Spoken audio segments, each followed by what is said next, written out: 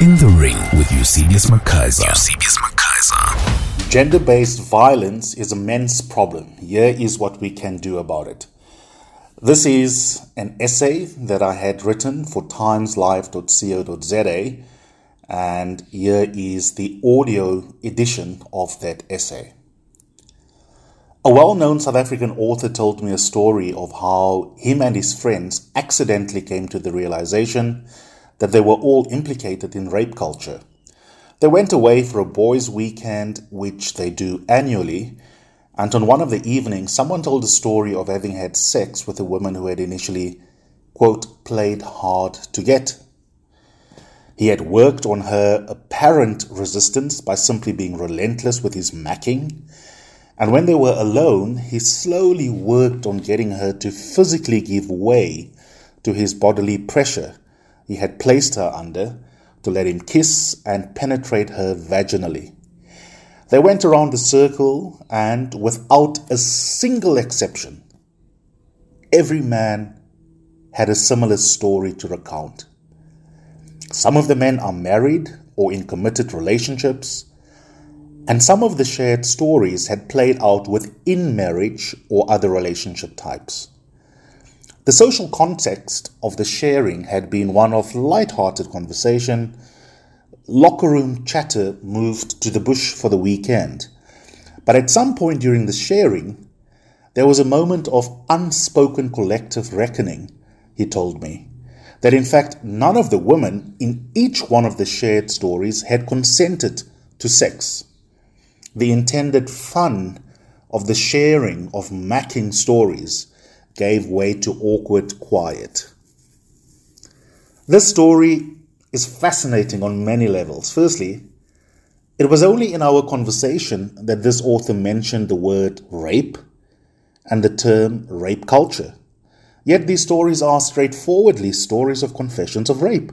A guy who confesses to penetrating a woman vaginally without her consent is not just telling an awkward story, but also simultaneously and in the first instance, admitting to being a rapist. The language chosen, even when we think we are owning up, can be language that is designed to reduce legal and moral culpability. The full description of the circle of sharing that took place is that stories of rape were shared by men who are friends, and that these friends admitted to each other having raped someone else at least once.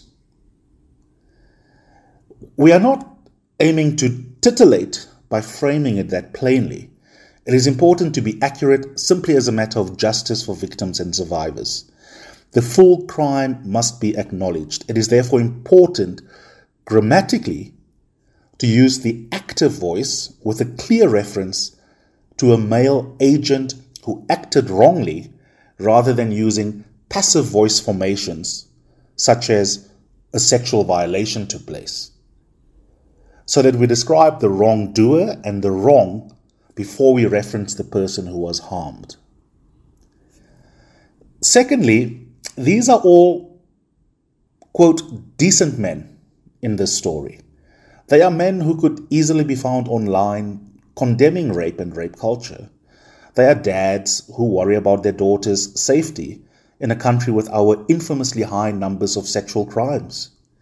Some are even fluent in the grammar of feminism. In other words, these confessions of rape demonstrate that we should know, but we don't want to remind ourselves that all men are capable of attacking someone else.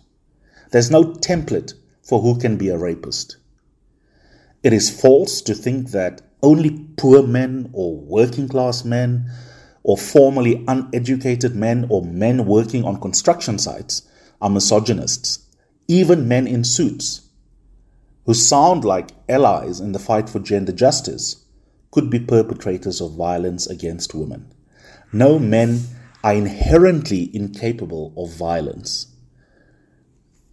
Thirdly, the author's story underlines our collective culpable silence as men.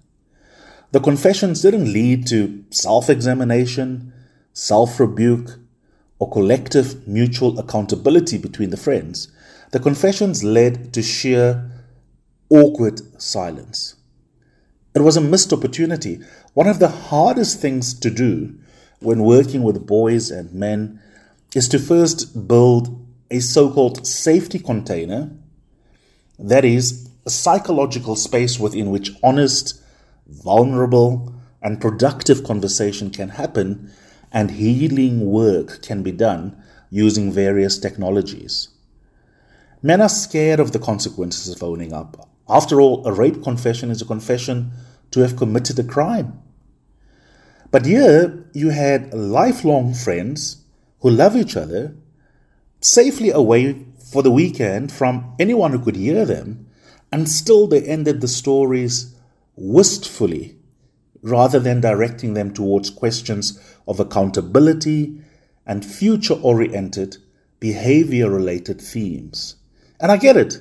It's easier to write an essay that puts boys and men on trial ethically than it is to work with boys and men to help shift harmful beliefs, attitudes, and values, and also to change behavior. If we want boys and men to be less of a threat to themselves, to other boys and men, and to the rest of the human population, then we will need to use a complex set of tools to get us to where we need to go. Blunt legal instruments, especially in a country with ineffectual policing and low conviction rates, will not make society safer. The root issues, eliminating the countless unhealthy masculinities that are present in our communities and the associated harmful cultural norms, must be tackled. This takes time, patience, and multiple psychosocial strategies and partnerships. There is no magic wand we can use to get us to where we need to be. Lastly, when opportunities are created by activists or specialists or organizations who work in these areas, men should sign up enthusiastically. There are several reasons why. For one thing, all of us are works in progress, including men who take up leadership roles at camps and within fora that discuss these topics.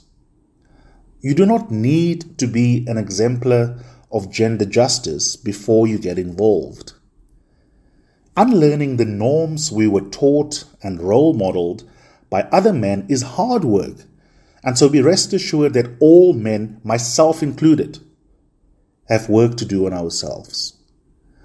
Your ethical lapses do not make you an anomaly, but it is your choice and responsibility to chip away at the toxicity rather than to move through the world with all your toxicity intact. Eliminating harmful masculinities is therefore not just about making the world a safer place for women. To be clear, that is a good enough goal and sufficient reason. But it is also liberating for us men to let go of ridiculous expectations of what it means to be a real man or a strong man. We owe it to ourselves to become more fully human. Tackling toxic masculinities benefits all of us in the end. It is not an anti-male agenda. A good practical starting point is for us men to learn the basics of emotional literacy. Kiss your son goodnight, or tell your male bestie that you love them. Give yourself permission to cry when sad, and to say you are not okay when you are not okay. Developing healthy masculinities start with the basics, such as holding space for boys and men, not to pretend to be heroes.